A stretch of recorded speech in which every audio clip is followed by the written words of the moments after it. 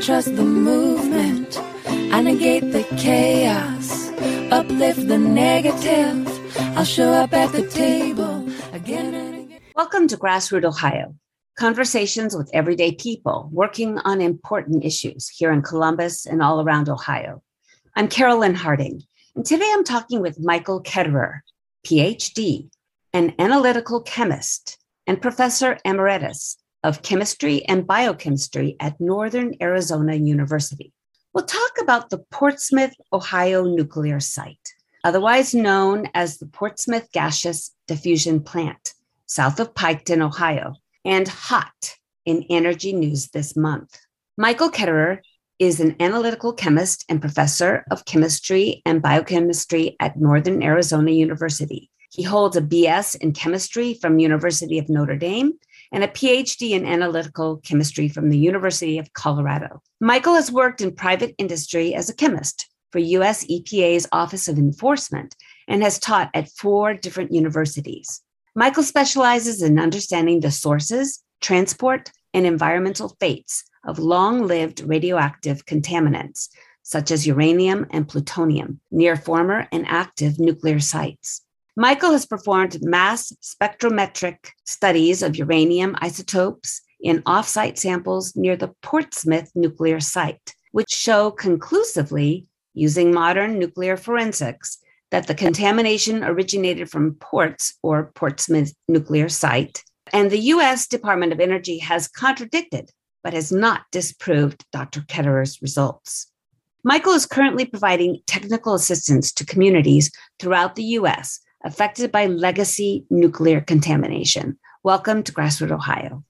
Thank you very much, Carolyn. It's my pleasure to join you.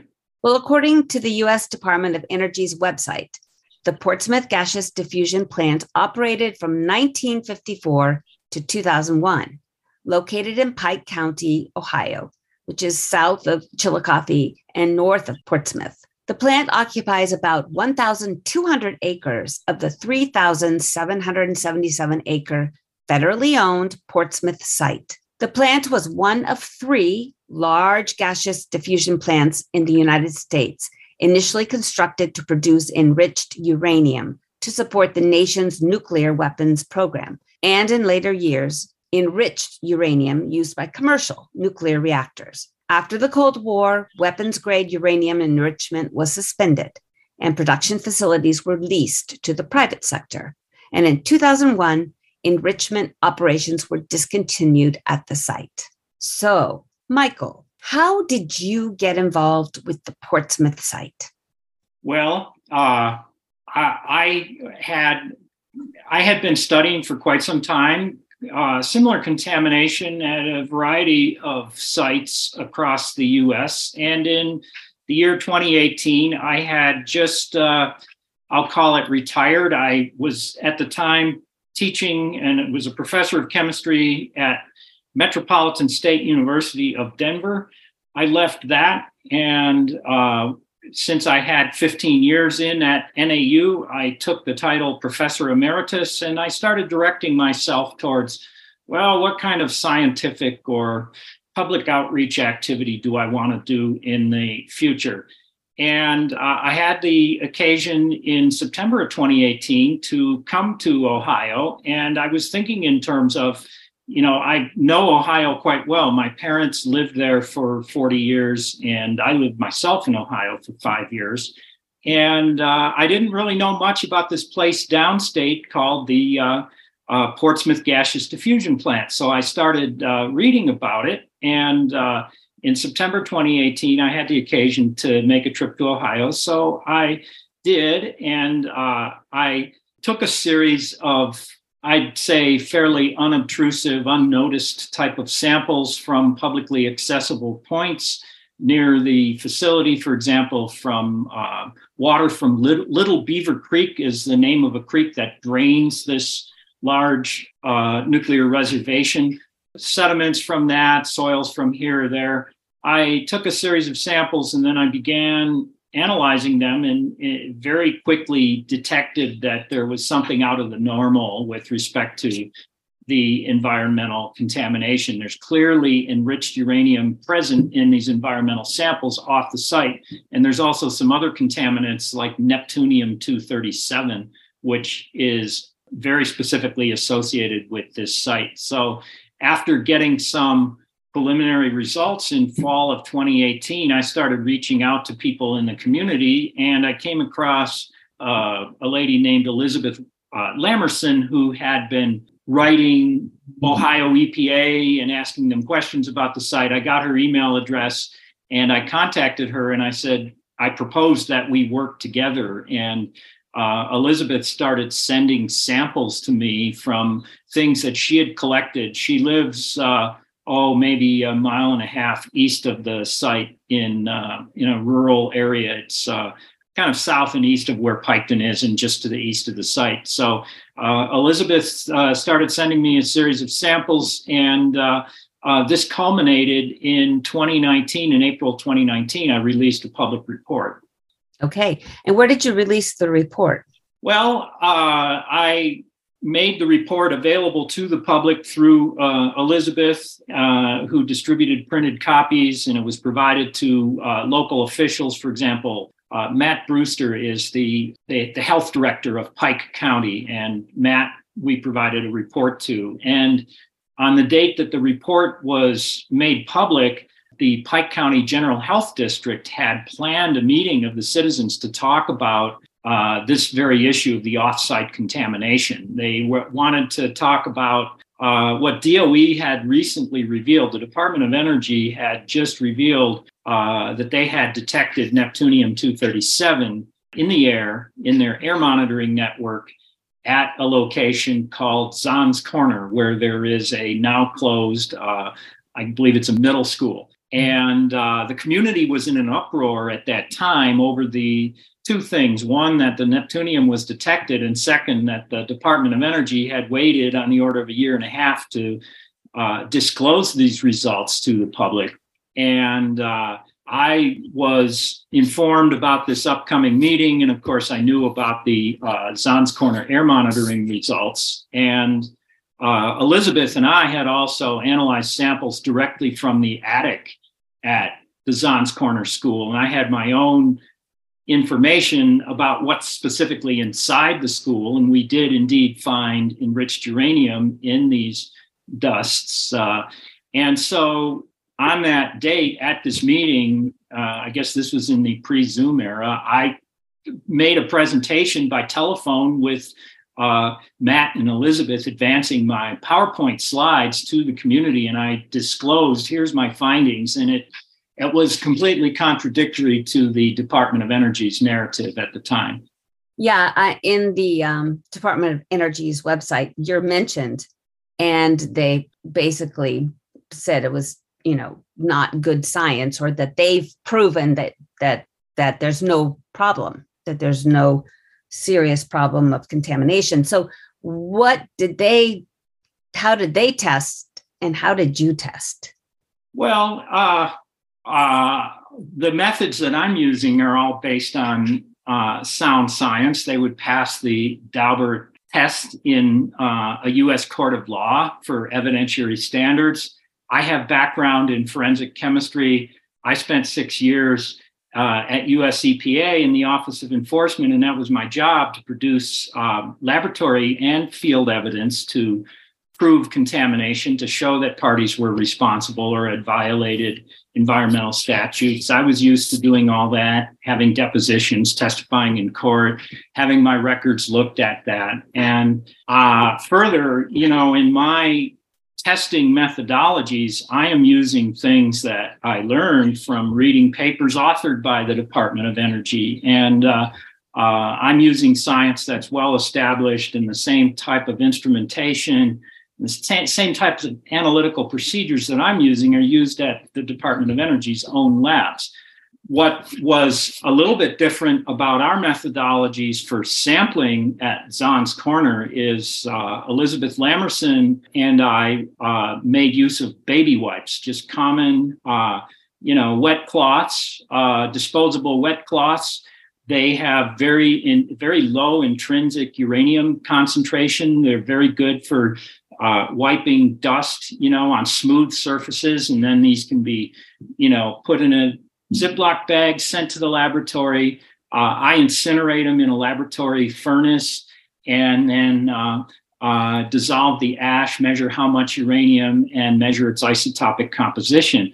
What Department of Energy was fixated on is they have some protocol where they use a specific type of glass fiber wiping substrate. It's a round piece of, filter paper about 47 millimeters, about 2 inches in diameter, and they will wipe a defined 100 square centimeter area.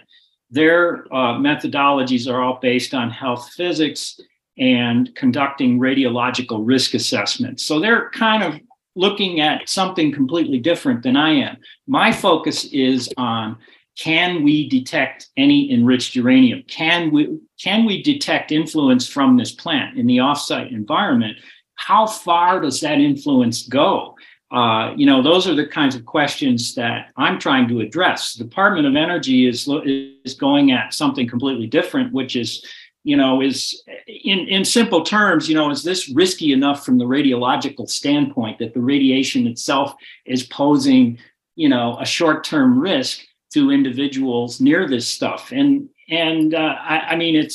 It's a completely different purpose, and I don't think it's really that relevant to the public health. I mean, these are contaminants that people are being exposed to over decades, very, very slow process over a long period of time. And what the Department of Energy is looking at is more like a scenario for sampling for acute radiological hazards, like a spill of some highly radioactive material that's uncontained, and they want to see, does that present a risk to the public?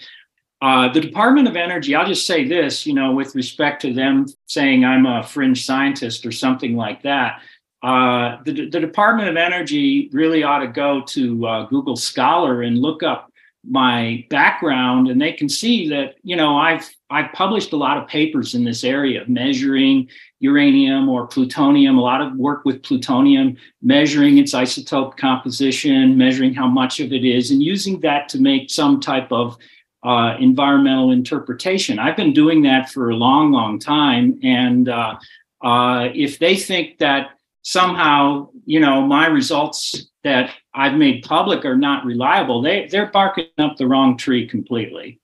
Well, I also know that the Department of Energy has, they have objectives of what they want to do with this facility. And also, I'm curious what the health impacts would be on these students had they not closed down this middle school. You said it was plutonium?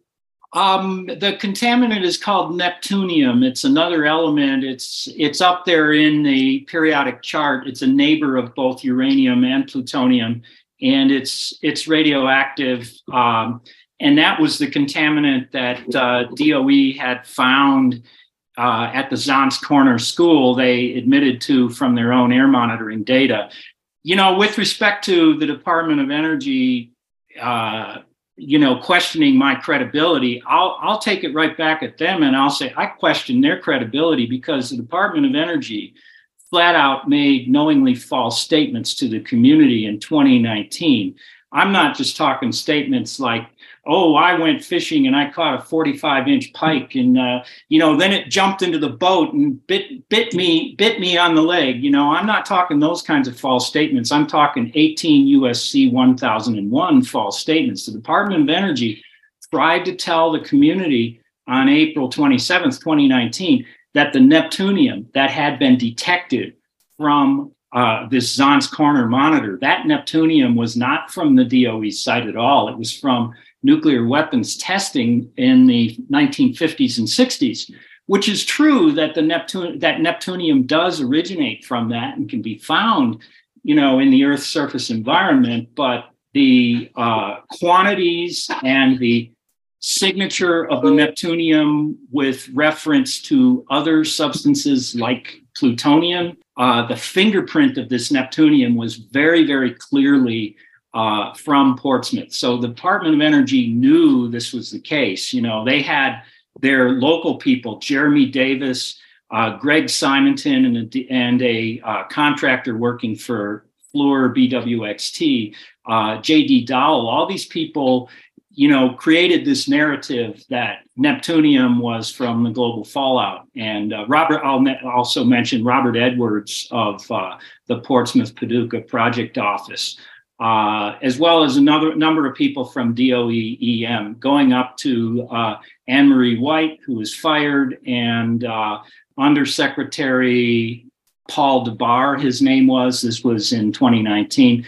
A lot of people were involved in creating this narrative. And at this meeting of April 27th, 2019, when these guys all offered this narrative on video and made these false statements, I was in the other corner saying, no, this is where the neptunium comes from. And interestingly, I was relying on two key papers published by the DOE themselves. One of them was from Lawrence Livermore National Laboratory. They're a DOE contractor. They make their living off of DOE. And the other one was from Pacific Northwest Laboratories near the Hanford site. They also make their living providing technical work to the Department of Energy. So I'm relying on DOE's own science to say what is the truth and contradict these false statements. This is Carolyn Harding with Grassroot Ohio, and today I'm talking with Dr. Michael Ketterer. He is a professor emeritus in, why don't you tell us again exactly what your specialty is? Well, I'm an analytical chemist, which means I measure things. I'm interested in radioisotopes as contaminants in the environment, with particular emphasis on the elements uranium and plutonium. And I study them in the environment near former and still in use U.S. nuclear sites and throughout the U.S. So the DOE says they are decontaminating and decommissioning the Portsmouth site for future uses. Talk about what they say might work and talk about what you think through your research and experience with these kind of sites, what this site could be used safely for in the future. Well, there's no question about it that a lot of contaminants have been released into the environment just in the process of attempting to dismantle the site. And during the time period, approximately 2011 to 2021, the DOE was conducting what they called D&D, and I think that's deactivation and decommissioning. Mm-hmm. And during that time, they were removing all of the gaseous diffusion process equipment, removing all the plumbing, and trying to expel all of the condensed, solidified uranium-bearing materials from the inside of this gaseous diffusion plant. They had done what's called a cold shutdown, which means that all of the vapors of uranium hexafluoride and all that stuff, instead of being warmed to stay in the gas form, it condenses and all the solids form. So the Department of Energy went to great lengths to decontaminate that. They used a process called LTLT, low temperature, long time treatment with certain aggressive chemicals that would convert all of that stuff back into fluorides, and they'd heat them up and expel them. There's a report that was done in 2018 that characterized the trapped materials recovered from this cascade process. It was sent to Nevada. It was not considered amenable to disposal locally in the on-site waste disposal facility, but it was sent to Nevada. And you can look at that report, and there's a table of the isotopes that are present there. And it's, there's your neptunium-237 showing up right there. There's the fingerprint. And this would have been the material that would have been released into the atmosphere, would have been detected at Zons Corner Middle School. There was quite a lot of this from DOE's own air monitoring data, which one can access. There's a website called Pegasus, Pegasis, that has DOE's uploaded data. I went and looked at some of those data and found that, in the period, I think it was about 2013 to 2016, there were huge emissions from that plant. That, just to give you an example, the levels of technetium-99, which is another radioisotope associated with the Portsmouth plant, levels of Tech-99 were as high 14 miles southwest of the plant. They're virtually as high as they were at the monitors located right by the fence line. So there was a huge plume during those years as a result of this, trying to remove this and disassemble and decontaminate the thing. There was a huge impact of contamination back in those years. And then, in 2021, they started the open air demolition of the highly enriched uranium process building called the X326 building. And many community members implored the DOE not to do things that way. And the DOE insisted that their models all said, all of this is fine. We're going to proceed with doing things this way. And of course, as you may imagine, what happens next, the contaminated dust is just transported off site.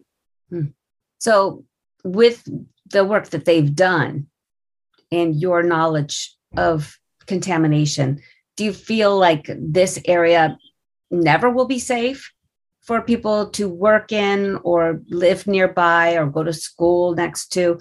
Or is there a way that it can be remediated to a place that if you have the right gear, it's safe? Well, I should preface my answer by saying that, I'm not a toxicologist or a health effects person, so I can't really directly address your question about, is it safe? I will say that the whole area, with some pretty wide pattern, at least 10 miles or so surrounding the facility, the whole area is contaminated to a degree. And, in terms of that contamination can be detected and it can be forensically associated with the former gaseous diffusion plant because there's enriched uranium there. And that's where it had to have come from. It doesn't occur like that in nature. Does this hurt anybody? Well, that's not really within the realm of my expertise. But I'll say this: it's if you're finding it in the environment, say in the soil or dust, a few miles from the plant, that says that it had to be in the air. So that is saying that humans were exposed to it. So people were exposed to it.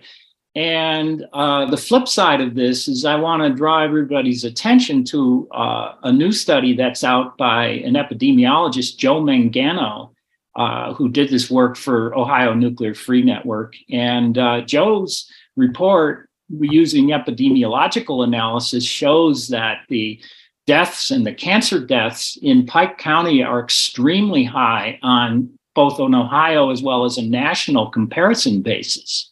So epidemiology isn't proving the cause, and I'm not proving the cause either, but I'm saying the contamination is there, and the epidemiology is saying the health effects appear to be there too, the negative health effects. So what we're missing is, really a direct tie of the contamination to these ill health effects. But on a precautionary basis, it has to be alarming to see both this clear and obvious contamination pattern and the resulting health statistics, which are, pretty distressing.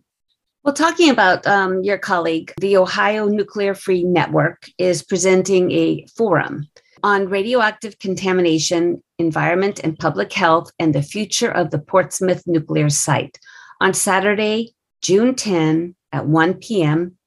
And it's right there at the Comfort Inn on US 23 in Piketon, Ohio. And you are headlining. You are one of the main speakers, and you're going to be talking about contamination is forever, radioisotopes near the Portsmouth gaseous plant. Then your colleague, Joseph Mangano, will also present his paper, Soaring Death Rate Near Ohio Uranium Plant. And then the attorney, esteemed environmental attorney, Terry Lodge, he's a specialist in environmental law and civil rights.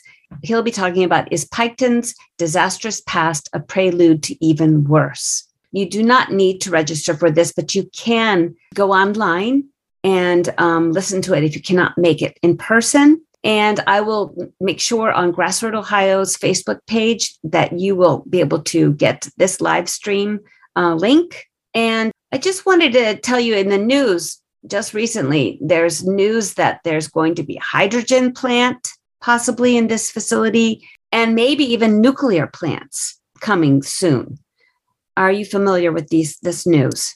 Well, with respect to the Portsmouth nuclear reservation, if we call it that, I have mostly been concentrating on analyzing the legacy previous contamination from the gaseous diffusion plant. So trying to unravel what happened between 1950 something and the present. And I haven't focused as much on what the plan is for the future, but I know that one of the things they want to do is there's many thousands of depleted uranium hexafluoride containing cylinders. They look like, large propane tanks that you'd see in a rural area for somebody to heat their house with. But these are filled with depleted uranium hexafluoride, which is essentially the garbage. It's the leftover unwanted material at the end of the enrichment process. Well, it's my understanding that the government has a plan to take this and purify this depleted uranium hexafluoride and make it into new high purity depleted uranium metal.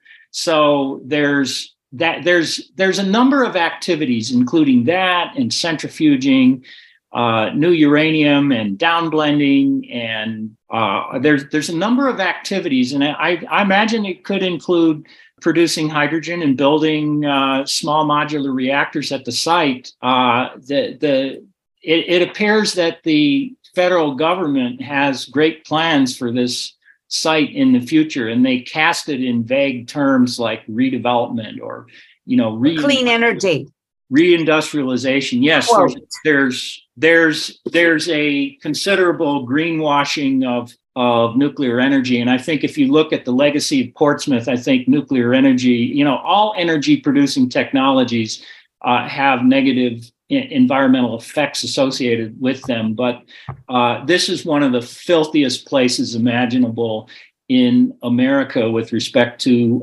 legacy contamination. And, all of this has to be factored in and deciding whether nuclear is green or not. I mean, if nuclear was carbon free, why do they have such big high tension lines that were running between coal-fired power plants and the Portsmouth plant to power the gaseous diffusion process? There's plenty of carbon inputs into making nuclear power work. So I don't really all know what the plans are. I defer that to Terry Lodge's talk, but I do plan on saying quite a lot about the legacy contamination, the ongoing contamination during the demolition and so on. And I hope everybody that's interested has a chance to attend. Thank you so much, Dr. Michael Ketterer. And I look forward to listening to your presentation. What day is that again? June 10? Saturday, June 10th at the Comfort Inn in Piketon, Ohio. Thank you so much. Thank you, Carolyn. Bye-bye. As of June 1st, WGRN's new radio tower is up and running, and our new ID is 91.9 FM. And if you are outside of Columbus Metro, you can always stream us on Fridays at 5 p.m. Eastern Standard Time at www.wgrn.org. Our Sunday 2 p.m. show can be streamed at www.wcrsfm.org. And that radio tower will be up and running at 92.7, 98.3 FM on June 10. You can also find us on SoundCloud, Apple Podcast, Spotify, YouTube, Facebook, and Instagram. Thanks for joining us. There's a time to listen and learn, a time to organize and strategize, and a time to stand up, fight back.